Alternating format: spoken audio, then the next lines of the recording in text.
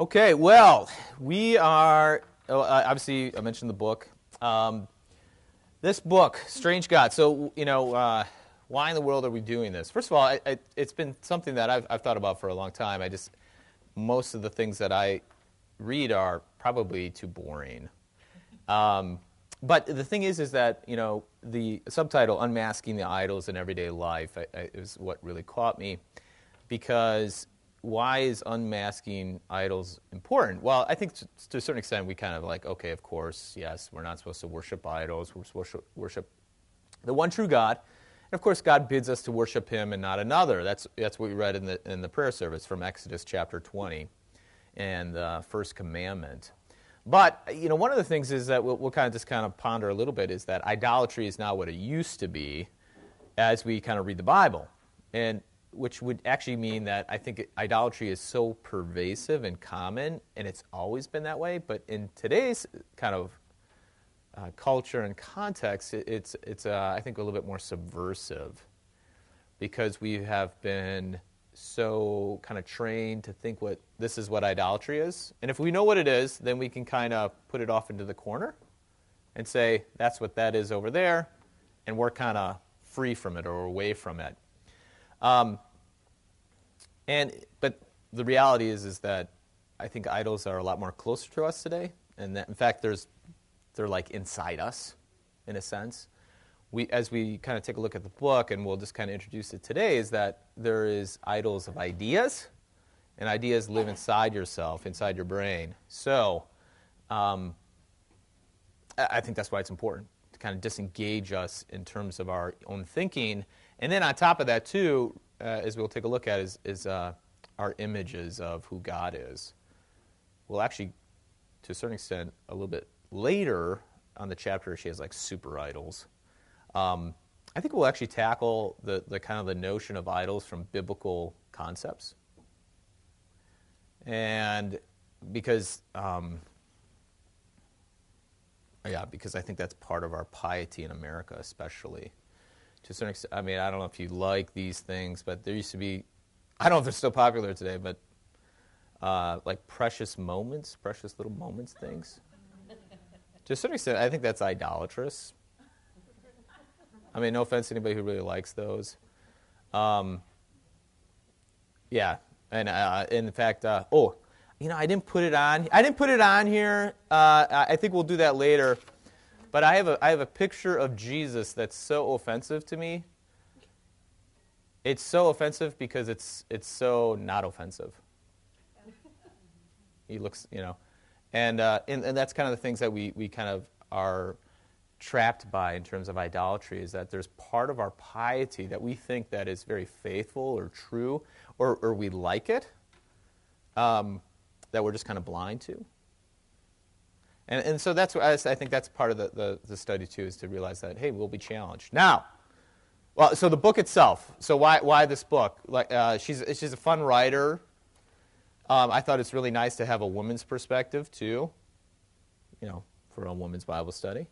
So I as much as I'll be leading the discussion, I appreciate not being the only one talking. Her theology is sacramental and liturgical too. She's a Roman Catholic, so there's parts of the book that obviously she mentions a little bit about free will, and that should probably raise your antennas a little bit. As Lutherans, we believe in a bonded will. But she discusses idols that are so popular without us actually knowing that they're idols. So I think that's another aspect of what I just mentioned. So that's why we're doing this book. Now the thing is, though, there's kind of disclaimers and apologies, because the problem with pointing fingers is what? You always got three fingers pointing back at you. So as we say, hey, there's an idol, at the same time, there's a big danger of creating other idols. So this is kind of this strange thing, is that you never really overcome idolatry. This is part of the struggle of being a Christian, is that there's always this continual unmasking. Now, as we get to the end of the study, we'll find out that as we unmask idols, at the same time, we'll reveal what I'll call like as icons. We'll actually reveal something that can then point us towards the Heavenly Father. Okay? So that's kind of the struggle. Is that as you unmask an idol, well, first of all, you got to overcome it. You say, holy smokes, I can't believe I've been, devoting myself to this. Ask for forgiveness, but then also realize that, hey, maybe, because an idol, I don't want to get too ahead of here, but we can also then realize that there might be something more for us to actually then see. Okay? So, yeah, I think, I just ask for your for your forgiveness right now. We're gonna talk about idols, and you might say, boy, that sounds like an idol, Pastor Nelson. Feel free to say that. Okay? The problem is when you point, you always got 3 fingers pointing back at you. That's why you never point. Right, Audrey? No pointing. Okay. What are idols? If I were to ask the junior hires what are idols, what do you think they would say? False gods. Exactly. What else? Anything else? The Egyptians worshiped them. Yeah. I think sometimes idols can be things that you think are innately good. Yes. And you don't realize it. All right. Now, do you think a junior hire would answer that way? No. Okay. That's right. Okay, excellent. Kirby brings up the point is that idols are not always inherently kind of grotesque or gross. They're actually good. Family? This comfortable chair? Social networking? Facebook. Actually, there's actually a really... so this goes on to the everyday aspect. Very powerful image from a movie. I got so many things in my head that I'm trying not to get ahead of myself, but since you brought up family and good things, there is a really nice Russian movie called The Island, and it's not weird or anything like my other Russian movies I've recommended. It's very, very, actually very easy to watch. It follows a very normal, typical plot summary, but it's in Russian, so you'd have to read the subtitles. It is about a man who thinks he killed a fellow sailor in World War II. So, it's Russian, and so he thinks he's killed this man, and he devotes himself to this penance, and so he kind of becomes a monk. Or he goes to the monastery. He doesn't really become a monk, but in going to this monastery, he basically runs the furnace, and this furnace is run by coal, and so like the furnace, there's like a whole room for the furnace, and he sits there and... But he becomes like a prophet, like a seer, and this is a big burden on him. But the thing is, though, is that people get wind of this, the ability so people will come and visit him. And, well, eventually the head guy of the monastery wants to go live with this man in the kind of the furnace room. And guess what he brings? He brings a blanket. It's a pretty nice blanket. Kind of serves as a mattress, mattress or a comforter. And he comes in, and he just, matter of fact, just like, hey, so, because this guy sleeps on the floor, on the coal, and he just lays it out and starts, hey, I'm going to, said his prayers, and he's about to fall asleep, and this prophet, monk guy, just goes berserk. And you're like, what in the world's going on? And all of a sudden, you realize that there's like a demon attack, but it's all, you can't see anything. So it looks like he's just like a crazy guy. And he's taking his cups, and he takes empty cups, and he's putting down like on top of a table, on top of a furnace, and he's catching these demons. And now the head of the monastery is like, what is going on here? And he's like, oh, I know this demon. I've seen him before. He's really small, but he's really hard to catch. He's like, I don't understand how he got in here. And then all of a sudden he turned and he saw the blanket. And he grabs so now the head of the monastery is like freaking out. And he grabs him, he throws him off, he grabs this, and he ends up throwing it into, they're on like this lake or ocean, he ends up throwing it into this water. And the guy's like, how could you do that? I mean, he's so mad. And so basically the guy says, I have to, if there's a demon or an idol, and I have to get rid of it. That's the only thing you do with idols is you smash them. You don't try to refine them or, kind of make them look better. You have to smash them. And so he takes this good thing. I mean, this is a blanket. And he gets rid of it. I mean, it's such a powerful image of something that's so mundane, but yet at the same time that this guy basically, and the reason why it was so powerful to the head of the monastery was a gift from some other bishop or patriarch and so he attached this meaning to it. And it wasn't until this guy saw it. Long story short, though, the guy who thought he killed comes to him at the end of the movie with his daughter, who's actually possessed. And this guy exorcised this girl, and he is reconciled to this man who he thought he killed. And then he says, now I can die. And so he lays down in his coffin. He makes his coffin, he lays down, and he dies.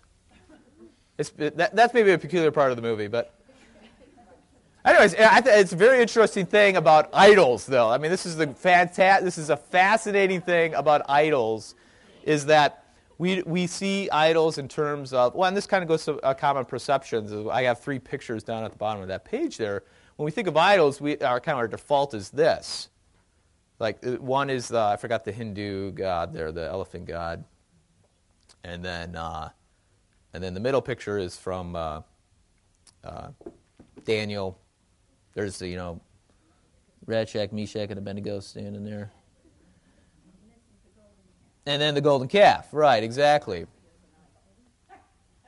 So when we think of idols, we kind of default to that. We don't think of a nice down comforter. So I say, what are idols? My simplest explanation of an idol is anything that stands between you and God. Okay? And this is very important. And when I say stands in between, that means gets in the way. We'll find out later that you can actually have something stand in between you and God and actually not get in your way. Carol. Oh, I was just going to say that I was cheating. Yes. Surprise! That's all right. Go ahead and cheat. I always said confession is good for the soul, but maybe not good for the reputation. But anyway, and paging through the Yeah, right. I'm on page 9.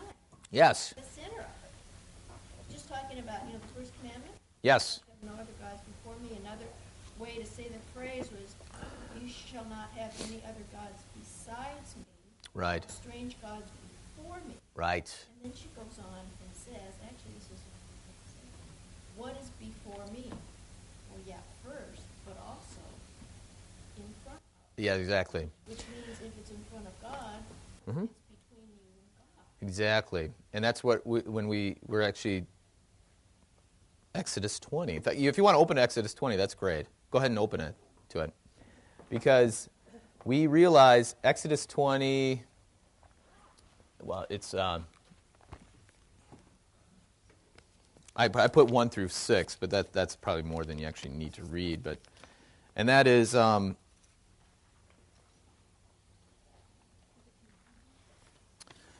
the story of the Ten Commandments, right? We all kind of know this.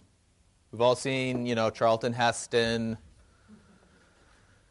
Okay, so God brings the Israelites to this moment at the Mount Sinai, and He brings them through the Red Sea. Well, first He brings them through the death of the firstborn, the Red Sea, the manna, the food, and then you have Mount Sinai.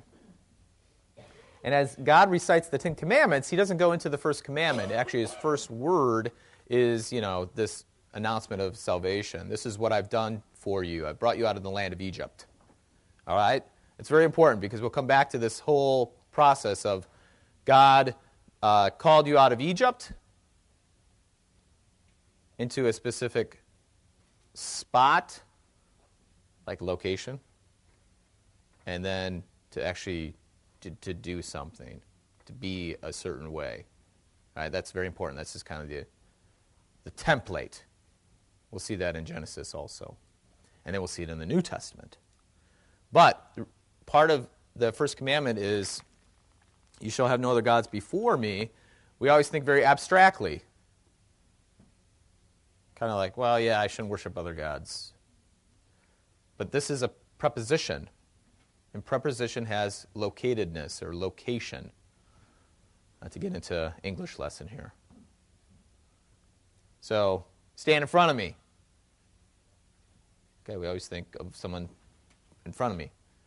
Stand before me. Okay, we think of someone actually literally before me. When God is using this word, he's using it in the located sense. Is that I'm here and you're supposed to be right in front, like you're supposed to be right here. So the flip side would be is that God has you before him. And you have this relationship of standing, I mean, if you want to picture it that way, standing, looking at each other. And anything that gets in between that is idolatrous and breaking the first commandment. Anything. So not only that, though, as we all know, I'm going to give a little example here.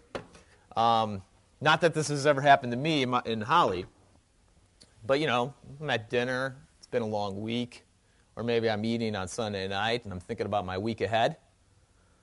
My wife's talking. Am I listening? Every single time I am. Absolutely. There might be nothing in between us literally except for what? What's happening in my head. Okay? So this is something important when we think about this, is that it's not simply a thing, a material object, or anything material, meaning like back in the old days, they had a statue of Moloch and Dagon and Baal, and then they also worshiped the sun and these material things. I think most of our idolatry is in this circumstance of that dinner conversation where God is talking to us, and our eyes are kind of glazed over, thinking about other things.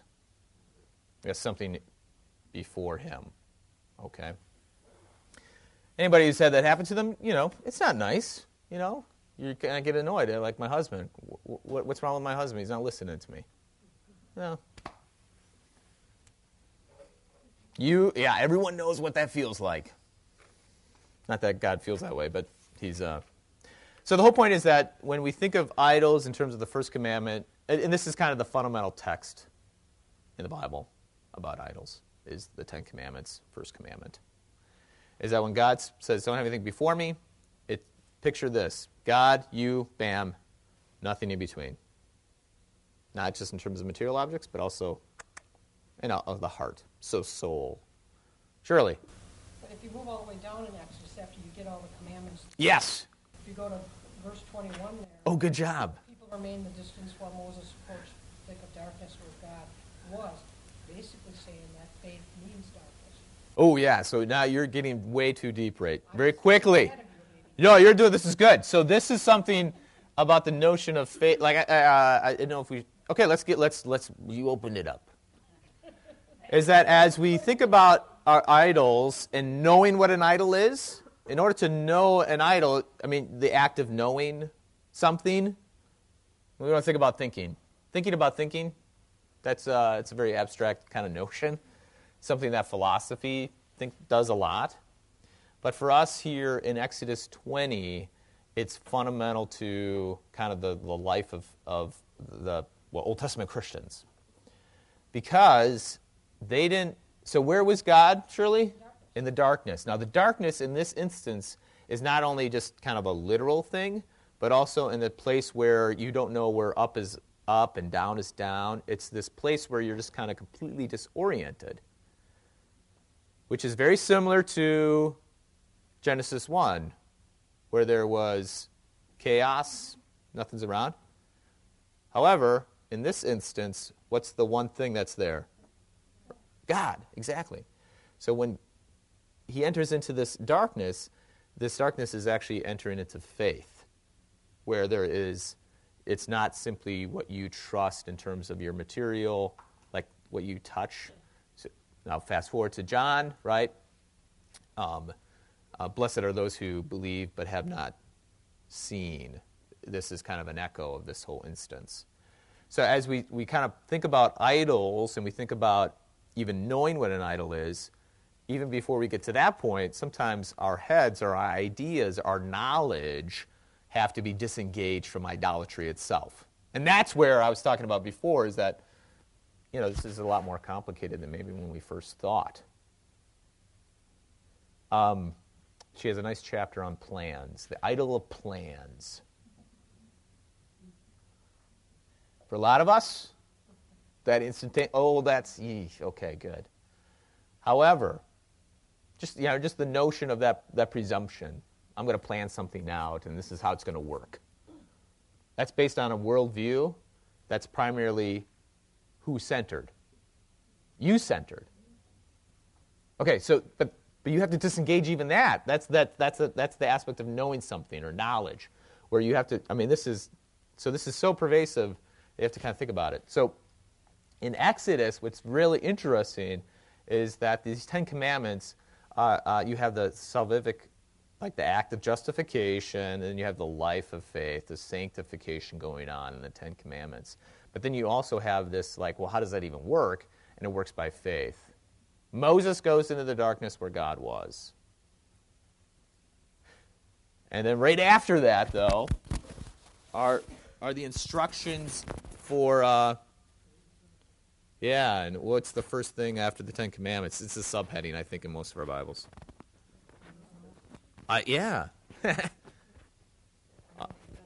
Idols and altars. Isn't that interesting? So God says, well, you can't have anything in front of me, but go ahead and make this thing. You can't have anything. So there's this kind of tension going on here. So, but let's not get ahead of ourselves here. But he also says, do not make silver gods or silver gods. Right. So what is God talking about there? And let's see here. So, because if we, if you just want to turn to the back here, I think it's the back here. Yeah. So you kind of understand. Okay, there's something going on here in terms of, hey, idols are not just the things, but also maybe my ideas of how I think things should work. So there is this idea of substitution and separation. Okay? Anything you substitute in the place of God. Now, that's kind of very typical for us. So as we think about even the Old Testament and what Shirley just said about not making a silver, gold, wooden, carven thing, all right? People back in the Old Testament wouldn't say that that's their God, literally speaking, that thing, okay? That statue acted as a means to interact with God. So in a sense, it was like it pointed outside itself, or so they believed. And this is where things get tough, because we say, as Christians, we would say, well, that's actually not true. That this idol, there's nothing actually to point to outside of that. And that's why the Old Testament, kind of the prophets say, you worship wood. Well, they would say, no, we don't. We worship Dagon or Baal as God. We don't worship this statue. Okay, but how do you get to that point? Well, this is where important is that these idols in the Old Testament actually acted like mirrors. Conceptually speaking. Not literally, I mean. Didn't they look at them more as an entry point to God rather than a mirror? Oh, yeah. Well, hang on, though. So that's what they would say. That would be their faithful Baal response. But as, Old Testament Christians, people who worship the one true God, we would say, whoa, wait a second. That's actually not true. It's not a window to something larger than it. It actually is a mirror reflecting back to yourself. And so what we say is that, idols, you have this substitution and separation, but when something stands before God, okay, so think about in terms of creation. You have God, and you have animals, plants, trees, and people, humans. That is all of existence. So what so according to the biblical worldview, anything that stands in between that relationship is not God, thus it's created stuff, creation, which the ultimate of creation was on the sixth day where man was created. So ultimately, as they say they worship Dagon or Moloch or whatever we worship today, it's not greater than us, because anything greater than the sixth day would be God himself. So the idol actually reflects you. Now, it could be what you think God should be. That's often, I think today is like, well, that's not my God. Or if we find something out that we learn in the Bible that really rocks our world. I didn't learn that when I was a kid. And you're like, holy smokes, my image of God was wrong. And part of your world being rocked is that you realize maybe that was an idol the whole time. But that doesn't really matter to God because he forgives you, he welcomes you back into this relationship, and you move on. Keep going. So now the interesting thing about the idol, though, and this is where it comes, is that the reason why we like idols is because we like looking at ourselves. So from kind of the mundane, hey, looking in the mirror kind of thing, to a more grandiose idea that I want a world that is I can kind of manipulate or control, or a world I like. Oftentimes we might talk like that. So I have a quote here, which is probably might be helpful. I have no idea. It's from a great book, God Without Being by Jean-Luc Marion. The idol depends on the gaze that it satisfies, meaning that the idol only has meaning until, that I give to it. So it starts with me. Since if the gaze did not desire to satisfy itself in the idol would have no dignity for it. So I'm giving this idol meaning, and by virtue of me giving meaning to this idol is reflecting that same meaning back. I like a Jesus who is exactly likes me the way I am, affirms me, or I like a Jesus who doesn't argue, or I don't like a Jesus who tells me I'm wrong. All right, we like that. So we say we want that kind of Jesus. We worship that kind of Jesus. And so, but the moment that no longer happens, then we're no longer satisfied with that. But you can't refine that image. You have to smash that image. Because it's a lie. And the only way to get rid of a lie is what? Well, to tell the truth or to stop telling the lie. And so that would be another aspect of idolatry is truth-telling. But that's... Jan. I was just sitting here thinking, we hear all these stories throughout the whole Old Testament about how the people of Israel, bowed down to the idols, and that's what got them all in trouble. And it took them until the Babylonian captivity in the late 500 BC until they got it through their head that this is but then when they came back, by the time we get to Christ, Right. they've literally made, as I look at it, an idol out of the laws. Oh, yeah, right. Good job. Created through the Talmud. That's right. The 637 or whatever they were. Yeah, the laws, yep. The Pharisees and the scribes and the priests Right. enslaved themselves and the people to these, and so laws of God really became idols in there. Oh, yeah, absolutely. This is really nice. So, and that if you now with that frame of mind, you should read the Gospels again. because what we find out is that when Jesus is kind of confronting the Pharisees, we kind of have this image that, oh, hey, the Pharisees are kind of jerks and, bad guys. Which, again, is a form of idolatry because, hey, if I can keep them in that corner, that means I'm not like them. But the reality is that this spirituality was part of what was going on at the time. And you had different people who were maybe resonated with Jesus and saying, oh, that's right, that's not the way it should be. But on average, you have a lot of people who believe this way. So you took something that was of God and you made it what? Less than what it was. So, I mean, this would go to the very nature of the things itself, like the sun, silver, gold, wood. You take something that God has made and turn it into something that it was not intended for. And actually, that goes along with the next thing real quick. But, Holly. This is like another avenue. Yeah. In the Orthodox world, Right. they use the icon in a really specific way. They actually Yes. use the icon and say a really specific prayer, like at the icon, Right. which feels very Idolatrous. Yeah. I'm having a hard time because we love icons. They're beautiful. And Yep. Oh, I forgot mine. Yes. They kiss them and they love them. they rub them, and so Acts of devotion. I can't. All right, so this is a great segue. We don't not like icons, but we don't treat them like the Orthodox do. All right, so hang on. So let's think about this. All right.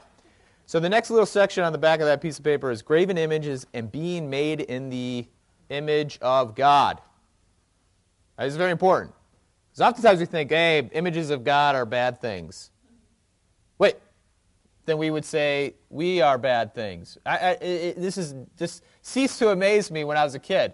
I grew up in a Christian denomination that said that any kind of image of Jesus was an idol, which of course I remember saying to Roman Catholics and Lutherans and the Orthodox, well, that's just idol worship.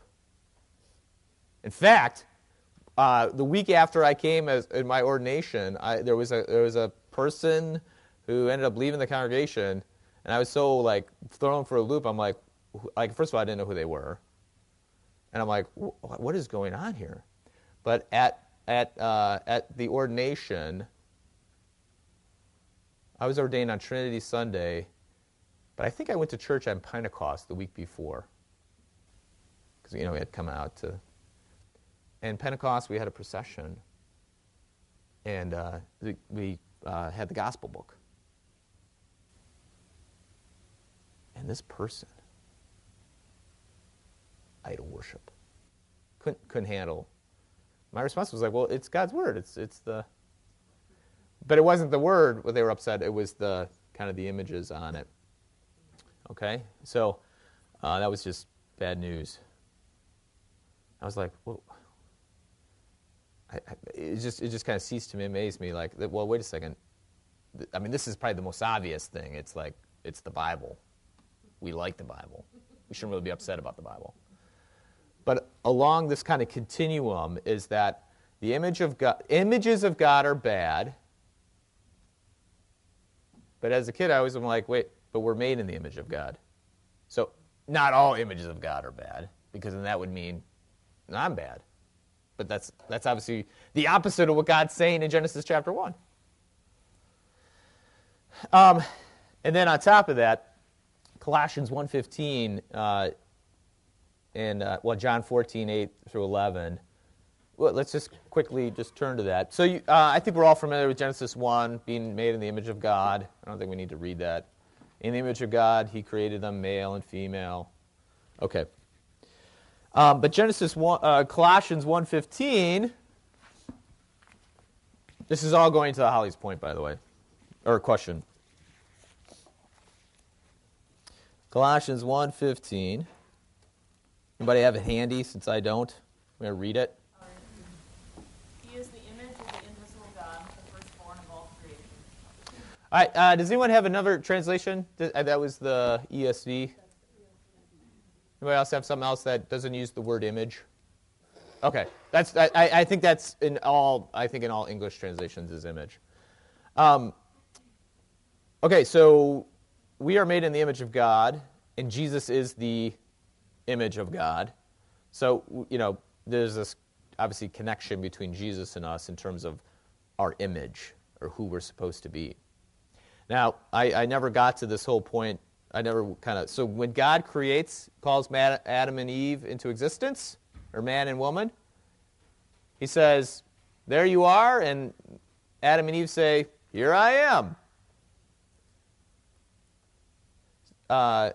There you are, here I am. Location, existence, and then part of that is what is man and woman supposed to do? They're supposed to be fruitful and multiply. They are supposed to create. They're supposed to be this is what God's doing. So God calls man and woman in relationship to him in this spot, in this place before him, to do the things that he is doing. All right, that's very important for us as we consider idols and what I would say icons. But before we get to that point, though, I forgot the apostrophe. We're called into existence in that place to do that work. Now, so when Jesus says, when Jesus is the firstborn, he's the image of God, firstborn of all creation, we think, Jesus is before God, and to do this work, firstborn of all creation, to do this creation. So at this point, in our minds, in our picture where we thought it was just between God and us, we actually have someone standing in front of us, and that is Jesus. Okay? Now, John 14, 8 through 11, you don't necessarily need to go to it, but Philip says, hey, Jesus, this is after the point where Jesus says, I'm the way, the truth, and the life. No one comes to the Father but through me. Philip says, hey, can you show us the Father? And that'll be enough. Jesus is like, how long have I been with you? What kind of question is that? Don't you know me and the Father are one? Look at me and you see the Father. So if you have this picture again in our head of God before us, we before God, Jesus now is kind of in between. We look at Jesus and we see something more than just a man. We see God himself. God who is infinite, bigger than all our thoughts and our senses, outside the darkness of Exodus 20. So, now the thing is, though, so that is now in this image. So when we understand images, that's our criteria, is Jesus. Now, once we see that, we realize, hey, not all images can be bad, because we would be saying that Jesus is bad. There's a lot of argument jumps there, but in a nutshell, that's what I would say, which echoes my growing up sentiment. How can all images be bad if I'm made in the image of God? Okay, now there's more to that, though, and that is Ephesians 2, 8 through 10. Ephesians 2, 8, 9, and 10. I know we're flipping through the Bible quite a bit here, but for by grace, everyone knows this. I mean, and I should say everyone, but this is a very familiar. So, does anyone know Ephesians 2, 8, 9? It is not by works or our own works. It is a. Lest any man should boast. Does anyone know what number 10 is? Okay, good, excellent. So we have this justification verse, God saves you, and then we have this life. Genesis, God creates you. That's an act of justification. I mean, just making you out of nothing and making you into existence to be who you are, to stand before God, to do this thing. Exodus, God calls you out of Egypt, saves you to be this way in this place. Ephesians 2, 8 through 10. It's the same thing. God calls you up to be this way. Now, the thing is, though, God's workmanship can be actually literally translated as God's works of art. So we have now art, we have image, we have statues, we have stuff that could be confused with idols. That's very important for us to kind of understand, is that perhaps the images, rather than holding all their meaning and be held captive to our imagination, maybe images are more than we can actually think of, and more than our imaginations can actually hold. I forgot to proofread that sentence there, so if you actually come across it, that's diarrhea of the mouth right there. But hopefully you can understand what I was saying, is that based on all this stuff is we have images who are actually more than what we think they are. And being more than what we think they are, they can actually point beyond themselves. And in this relationship, the only thing beyond ourselves is God. Okay? Is Ephesians 10 another way of saying being created in the image of God? Oh, yeah, absolutely. Because it says created in Christ Jesus. Right. Who is the image of God? That's right, exactly. Bam. Isn't it funny? It's all over the Bible. This kind of interesting little image template, you could say. Ephesians 2:10 is very important for me just as a person, but I think it's most important for anybody who is creative. Like, this is where the rubber meets the road. Because, but the thing is, though, is that like everybody is an artist in a sense. I mean, not to blow that up too much, but and by being an artist, then we're caught up in this action of creating. Again, Genesis 1.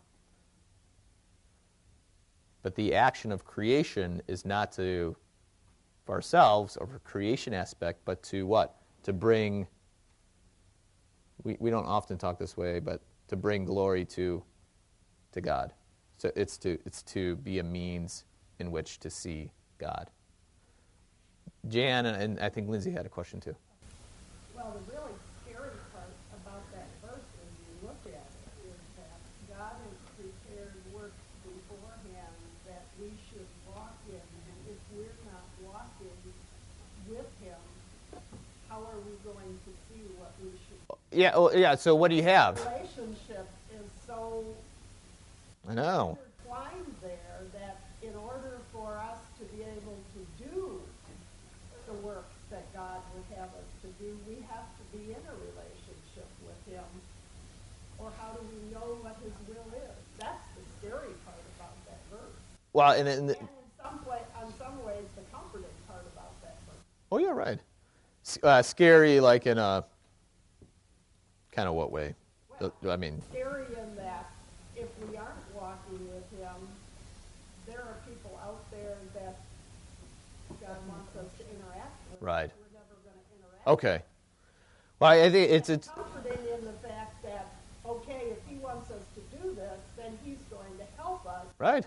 and give us the abilities to do that particular whatever. So in that thing, so this is where we get kind of like, if you want to use this artist image, is that when God gives us this thing to do, we are creating either works of art that point towards who God is. And who God is the saving God who wants all of creation to be in relationship to Him. Or we're creating what? Idol. All right, so now let's get to the icon. And so when God calls you into existence in His image to stand before Him to work with Him, He's creating you to be more than you are. When I say more than you are, meaning that your entire existence doesn't reside just simply in your flesh and bones, but you have an existence that's beyond you, and that beyond you then is in relationship to Jesus, or to God, through Jesus. Okay? So the icon, according to the kind of theology of icons, is that the icon is specifically created to not hold our imagination or not give us the full meaning. And part of that is by the means in which they do. If you look at icons, it's never realistic. I mean, you don't say, hey, that looks like a photograph. But you know it's a real person. I mean, you know it's a person. You know, hey, this is a cross, or hey, you know this is a tomb, or whatever. So you are interacting with quote-unquote real things. But at the same time, in the icon itself, through the use of gold, and that's important, or silver, anything that is kind of conveyed. So when the gold, as you look at the gold, you should be looking at the gold, you should be seeing what does gold represent? Well, not only wealth, but wealth associated with royalty. King had gold crowns or whatever. In addition to that, though, not a lot of people realize this because when a lot of us, we have icons that aren't real gold, which is like a picture. But icons often have candles attached, around it. If you look at a real icon with a candle next to it, the gold actually is illuminating. It shines. Shines with what? The light of God. The light of Jesus. Jesus Christ is the light of the world. So you have all these things in this icon that are conveying something that's more than just what's right there. Now the thing is, though, as you that's not the icon itself, though. The icon just doesn't do that. But the icon, the theology of the icon, incorporates all the stuff we learn from the Bible into it. Is that there's the stuff of the world that can be used to tell the story or convey who God is, to point beyond itself. So when Eastern Orthodox come to icons and pray to an icon, they would say, I'm not praying to a thing, I'm praying to God. And they can say that, and we as Lutherans can agree with that, although that's not part of our traditional piety. But that we're not against that. We are part of the Western tradition, and a lot of Roman Catholics, they don't have icons, but what do they have in there that a lot of non-Eastern Orthodox have? Statues, yeah. And that's a debate actually within kind of theology historically, where Eastern Orthodox were like, you shouldn't have statues because it's what? Too realistic. Where, of course, the Western Church at that time were like, well, I shouldn't make it so simple, but they're like, it's based on the same theology as what the Orthodox say. Jesus is the image of God. He's a person, so the statue of this person is not the person itself, but a window into something more. But that doesn't always work that way, does it? Okay? That's the whole point, is that this is something that is good, but we have a very easy thing to twist it and change it into an idol. Jan? Well, in the Catholic Church, any of us who have traveled, relics play that same role that Right. statues can. Yep. I think, some of us have seen the bones of Peter in at least 5 different cathedrals. Right. And Yep. the footprint of Thomas down in Paraguay, I've seen that one. And, Yeah, right. So it's not only the statues, but Oh, yeah, good job, Jan. Yep, that's right. That's right. that the Catholic Church has created that in some places have just become as idealistic. Yeah, right. as Idolized, the yes. Yeah, as the idols back in the Old Testament. Yeah, now the thing about the relics and about whatever, St. Thomas's footprint in South America or whatever, what's the problem with that? Let's kind of theologically, let's get to the point of it. Like, what's the problem? It becomes what they worship. Okay. People think they're closer to God because they have seen. Well, they could be. I'm closer to God when I'm at the altar with the body and blood of Jesus. It's bread and wine. It's stuff, created stuff. Yeah, but He gave that to us. Ooh, good job. Okay. It has something attached to it. It's a promise. The problem with the relics, there's a lot of what attached to it. Not certainty, but, Superstition. well, yeah, doubt. I would say doubt. What about the falling on the knees and the pilgrimages and All right, so that's acts of devotion. That would be one step removed. But let's play this out a little bit, though. So that kind of goes back to the icon and kissing the icon and all that. So let's just play with Eastern Orthodox. So they say, well, the icon is not. It's not. I'm not worshiping this thing, but it's a window into something more. I think Pastor Bruzek talked about this right a couple years ago, right? I mean, I don't want to. Okay, he should have. All right. So icons are a window into something more. So it's not a mirror. It's a window. So they would say, well, why wouldn't you want to kiss Jesus? Well, I mean, of course, we're kind of weird with that thing. We in America, we don't kiss, people who aren't our loved ones, basically, or, unless you're in Manhattan, then everyone kisses each other on the cheek and all that. But, so, I mean, getting over that whole aspect, but, they would say, well, why wouldn't you want to kiss Jesus? Why wouldn't you want to show those acts of love towards Jesus? And we would say, well, you're just doing it to the thing. Well, they would say, no, I'm not. So now you're kind of left. Well, yeah, you are. No, I'm not. And they actually could say that, and I would agree with them because of now this theology in the Bible here, this idea that being made in the image of God has a lot more than just simply kind of a rational thought or the fact we have a soul. But it has to do with actually image stuff. Because being made in the image of God means being made in the image of Jesus. Jesus was a person that I can love and I can hold and I can kiss. I can walk behind. I can reach out to. And so, I mean, all that stuff I can do with the icon. I can do it with my crucifix. I can do it with people. What's that?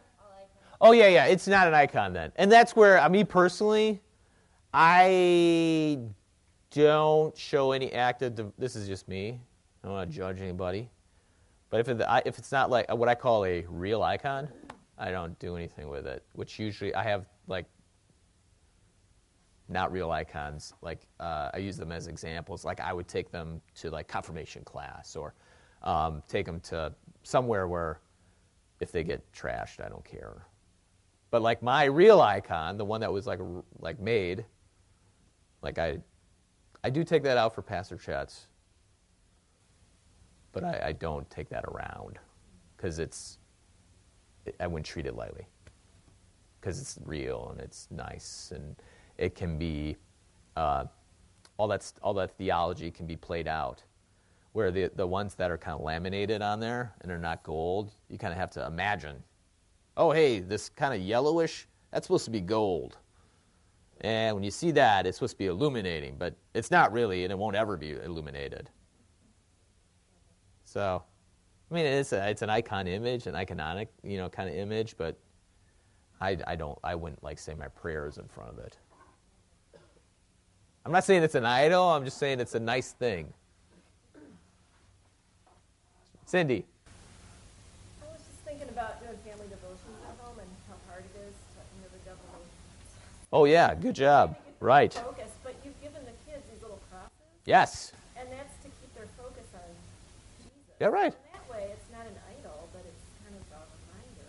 Yeah, it's a means. They start sword fighting. Right. Yeah, exactly. Something there to keep their focus on Absolutely. what we're focusing on is Jesus here. Yeah, actually, 5 minutes. let's just kind of talk about this. Is that real quick, and then we'll be done. When we talk about idols, we usually talk about sight. Okay, icons and sight too, but this is really important for us to kind of keep the order of things. God calls us into existence. He talks, and we exist. We're there. So it's a word, right? But what we don't quite understand is that word is always attached to an image or a thing. When I say thing, I mean something you can touch. I mean, I can see, I can just deal with. And so this is important for us because sometimes, so we have this order, call, kind of response thing. But sometimes we have to go, so you have this, it kind of works this way. God calls, here's a mouth. I'm in existence here. But we have Jesus in between us. But sometimes in order to get back to that mouth, I have to go through what God has called.